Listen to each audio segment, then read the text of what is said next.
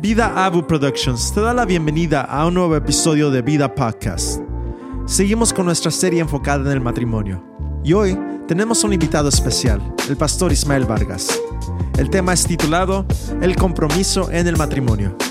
Bienvenidos al podcast otra vez de Vida Abundante. Mi nombre es Jonathan Gallardo y aquí estoy con Henry Cruz y también Ismael Vargas. Ismael Vargas, el invitado especial para el día de hoy en el podcast, que hemos estado hablando un poco durante esta serie acerca del matrimonio. Y lo que hablamos las semanas pasadas eran cómo pelear correctamente, o más bien, cómo pelear bíblicamente. Y si se puede pelear dentro del matrimonio. Y creemos que hay una manera correcta. Y la palabra pelear se escucha media profunda, media dura. Discutir. Pero sí, no es bueno tragarse las cosas como pareja. Es siempre mejor hablar, ser honestos y ser gente que puede ser transparente en esos aspectos. Pero ahora tenemos un tema muy importante. Después de saber cómo argumentar o discutir o tener este pleito sano sin llegar a la ira, como hablamos de Efesios capítulo 5, ¿verdad? 4. Estuvimos entonces hablando de eso, pero ahora tenemos un tema muy importante que durante nuestra serie, o más bien nuestra conferencia de matrimonios, el pastor Ismael Vargas estaba compartiendo algo muy importante con las parejas. Y el tema que estabas compartiendo se trataba del compromiso en el matrimonio.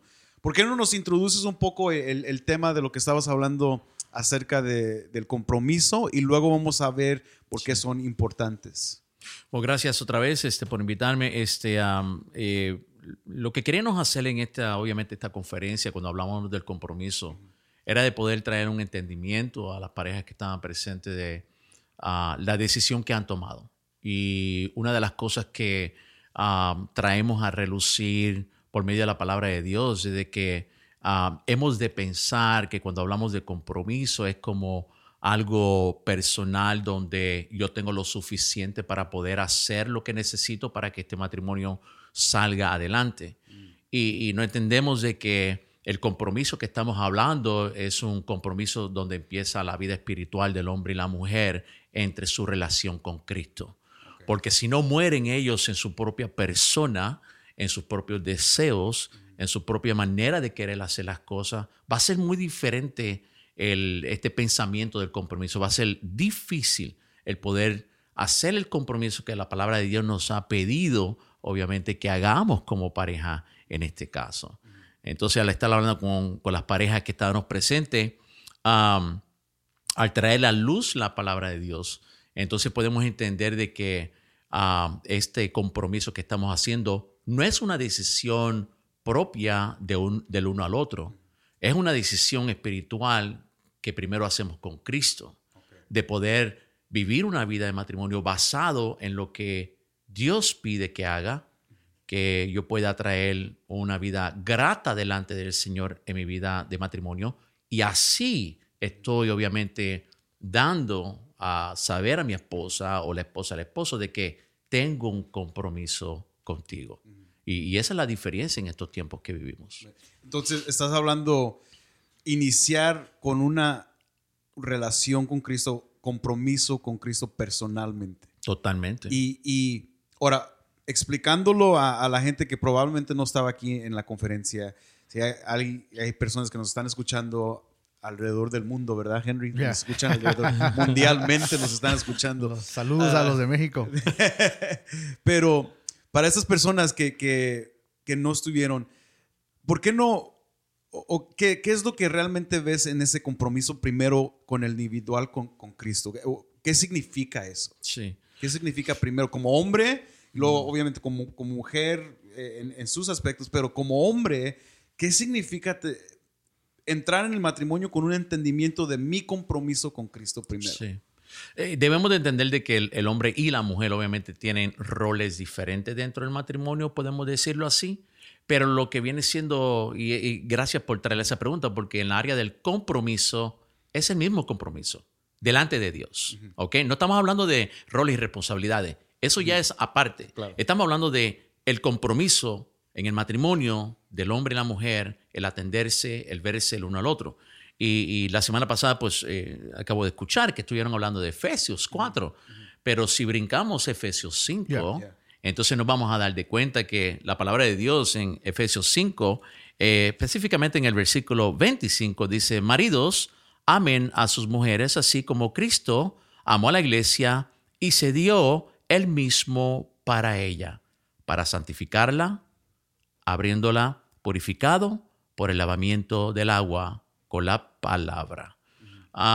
Y podemos seguir, obviamente, nos habla explícitamente, ¿verdad?, de la semejanza, nos habla obviamente de que sea sin mancha. Pero lo que viene con esto es de que cuando hablamos de esta santa, inmaculada relación que tenemos de nuestras vidas delante del Señor, es lo único que va a sostener el compromiso que podemos tener.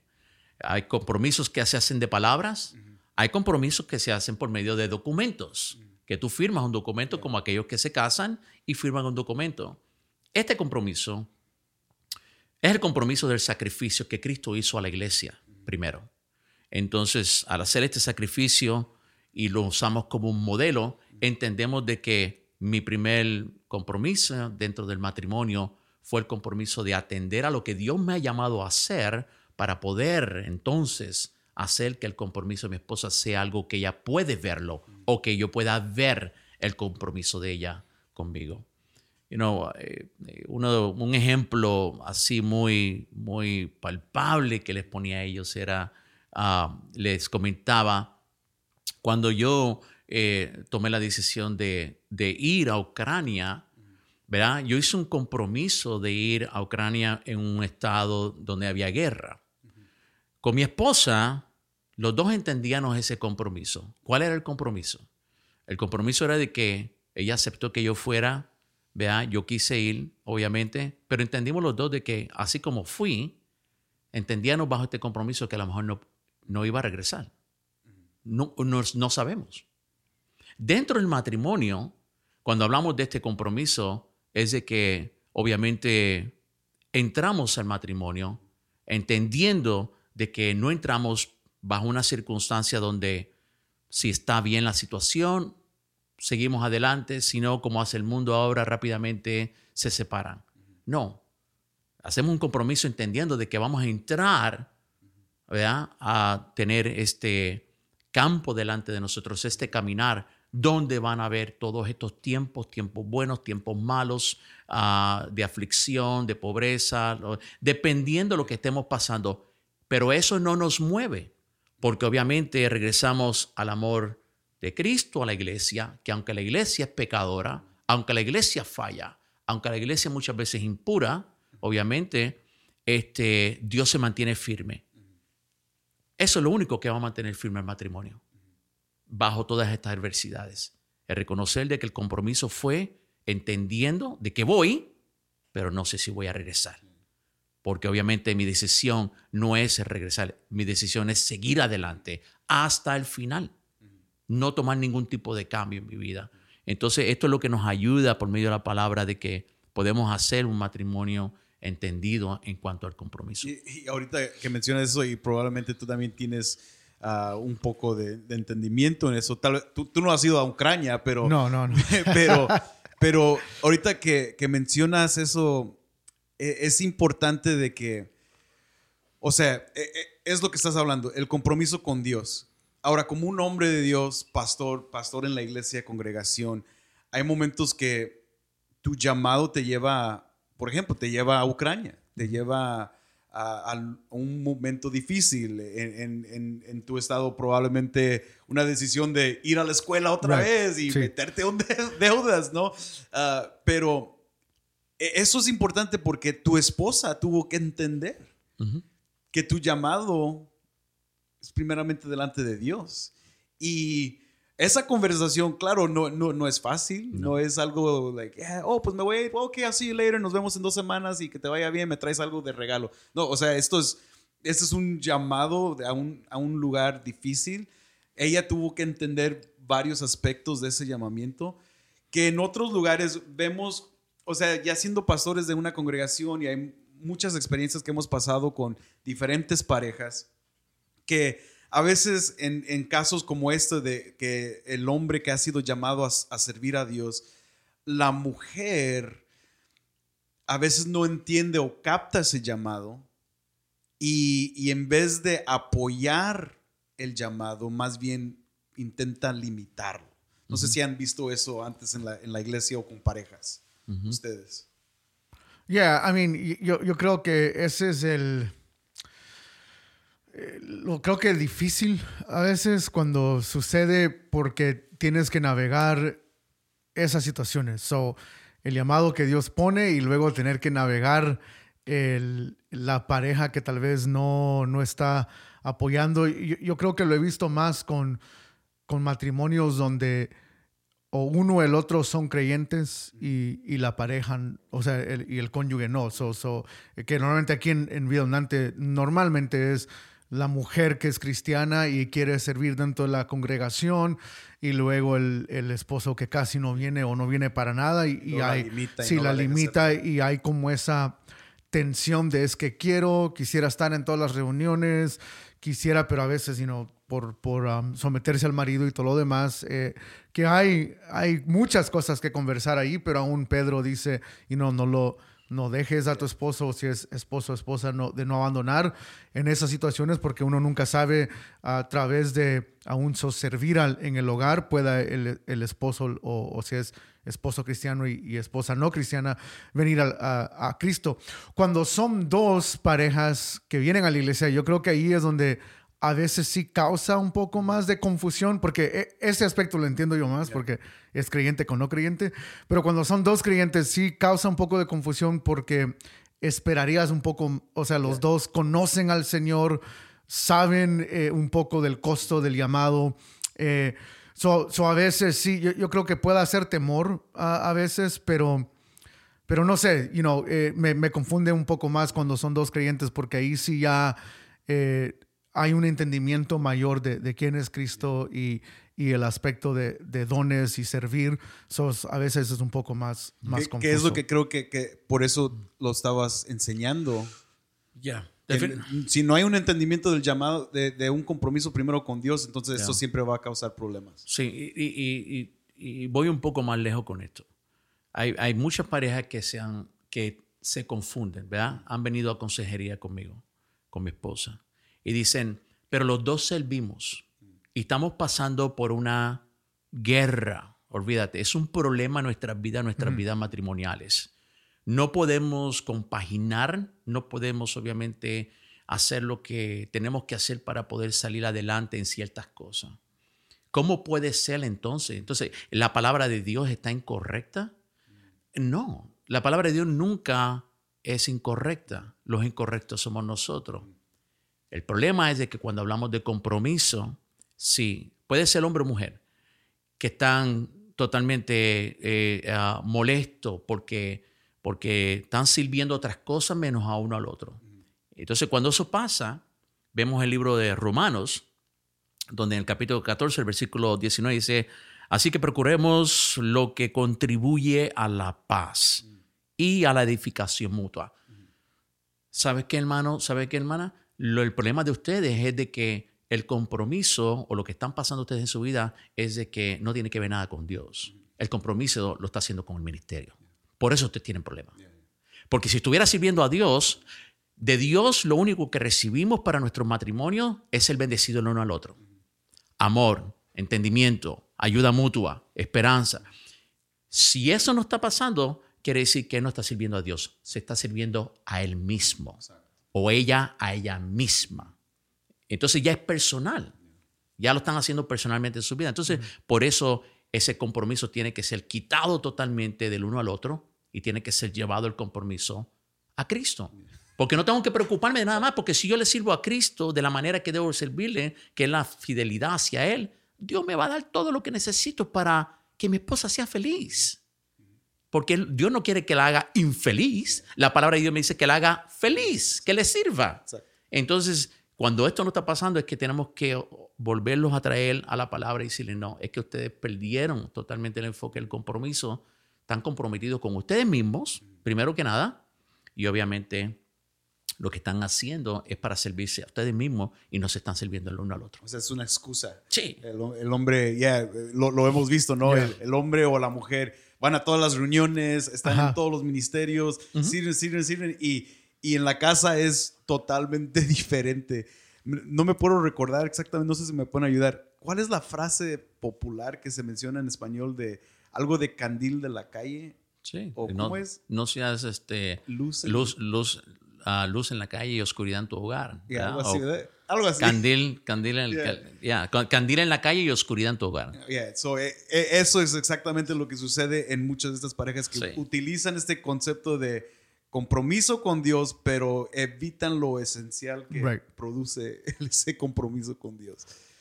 Mientras estabas enseñando durante la conferencia, ¿cuáles fueron unos de las puntos principales que querías que cada pareja realmente entendiera acerca de esto? Pues yo creo que definitivamente el punto de este tópico, traerlo a relucir, es de poder entender a qué hemos sido llamados. ¿Verdad? No se trata del documento que pudieras llenar el día que te casaste. ¿Verdad? La intención de casarnos, que es obviamente el deseo de cada pareja, de cada mujer, el poder estar delante de Dios, el poder de firmar este documento, si es así, ¿verdad? Que dice que estaremos obviamente juntos para toda la vida. Para siempre. Lo vemos totalmente incorrecto porque obviamente es algo terrenal, pero en sí delante de Dios, Dios no necesita, y es lo que trae a relucir con ellos, Dios no necesita un documento que tú firmes. Lo que Dios necesita es de que ustedes delante de Dios puedan obviamente tener esa firmeza de que obviamente tienen vida nueva en Cristo. Entonces atiendan a lo que la palabra de Dios les dice y les habla el hacer, lo que Dios nos pide, ¿verdad? La identidad del hombre y la mujer en el matrimonio está en lo que el libro de Colosenses habla sobre esta nuestra vieja vida y nuestra nueva vida, ¿verdad? Hay una diferencia y va a poder revelar quiénes somos en ello, ¿verdad? El poder decirle en el capítulo 3, versículo 5, que dice, por tanto, consideran los miembros de su cuerpo terrenal como muertos a la fornicación, la impureza, las pasiones, los malos deseos, la avaricia, y nos sigue trayendo a luz, ¿verdad? Lo que debemos de hacer, porque si no, obviamente, la ira de Dios, obviamente, sobre nuestras vidas estará en este caso. Entonces, el de nosotros poder entender como pareja de que nos usa una palabra tan importante que dice de que miembros de su cuerpo terrenal como muertos, donde el hombre tiene que obviamente ver su vida personal y la mujer si han muerto a sus sentimientos personales, a su vida personal, ¿verdad? A lo que ellos piensan personalmente. No es lo que yo creo, es lo que Dios me dice que tengo que hacer y cómo debo de vivir. Entonces, trae reflexión a los matrimonios de que el compromiso ya no puede ser ese compromiso vago, ¿verdad? Que es verbal. Tiene que ser el permitirme morir.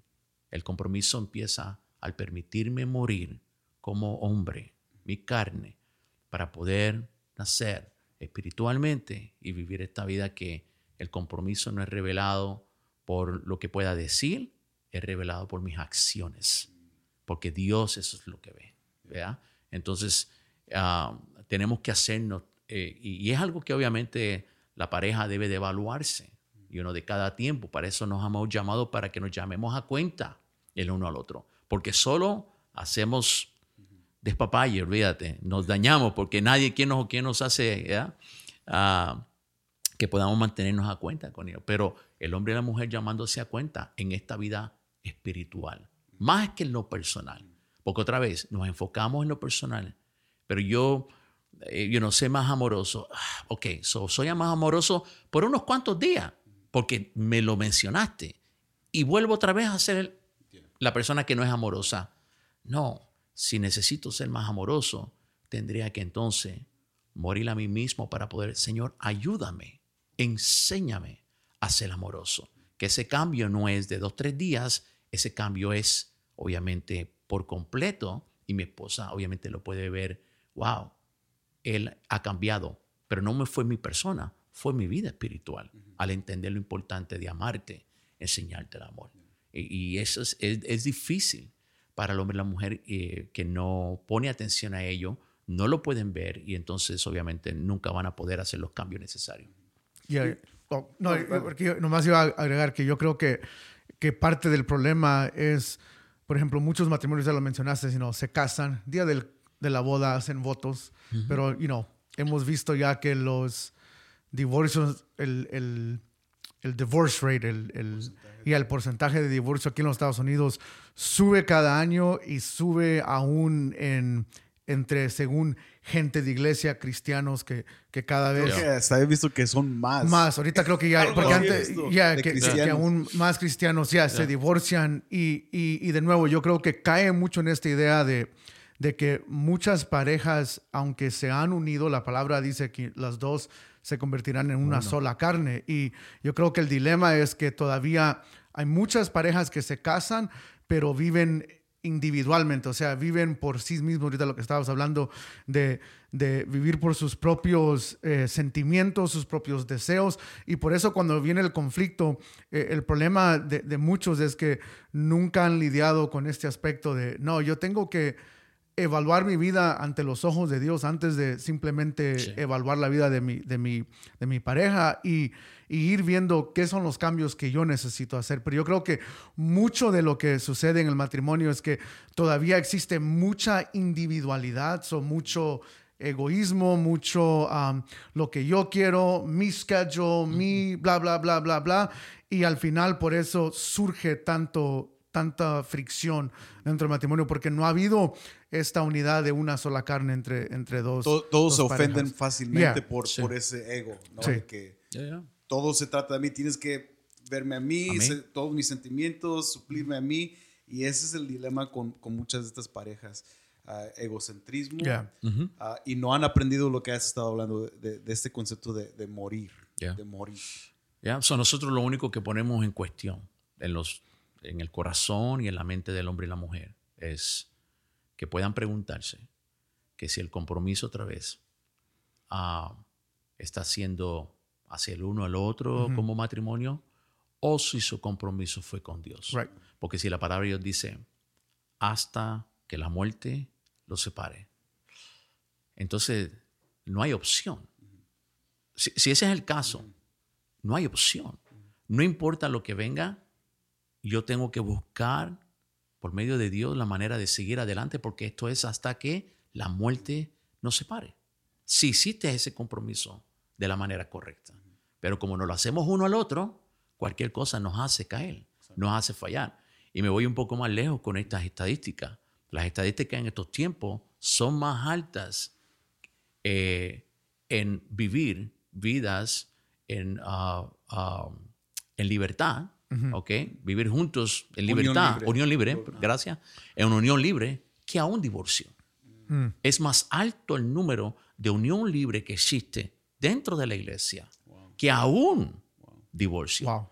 ¿Por qué? Porque nunca quieren identificarse con el divorcio, obviamente, no tienen que pasar ese proceso y creen que, obviamente, como se hicieron el compromiso el uno al otro, rápidamente que esto no trabaje, nos separamos para que así nunca tengamos que hacer el compromiso de la palabra de Dios que dice lo que el Señor ha unido, que el hombre no lo separe, y hasta que la muerte nos separe estaremos juntos. Entonces yo no quiero identificarme con nada de eso, déjame hacerlo así, libre, la cual no entienden que obviamente la palabra de Dios les llama a que obviamente cuando usa la palabra allí fornicadores son los que están viviendo en unión libre y adúlteros. Adúlteros, Eso es increíble de ver cómo esa pandemia sigue pasando en nuestras congregaciones. Sí.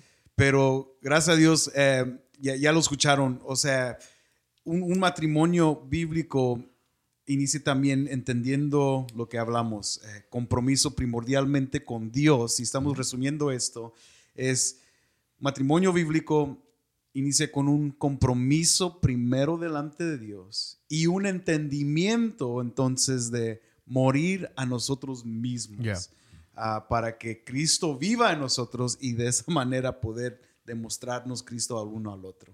Ya lo escucharon ahí del pastor Henry Cruz y el pastor Ismael Vargas. Gracias por sintonizarte a este podcast. Sigue escuchando más este podcast para cualquier otro aspecto de matrimonio que estaremos hablando durante estas semanas. Aquí estaremos hablando acerca del matrimonio. Muchas gracias. Gracias. ¿Una palabra final?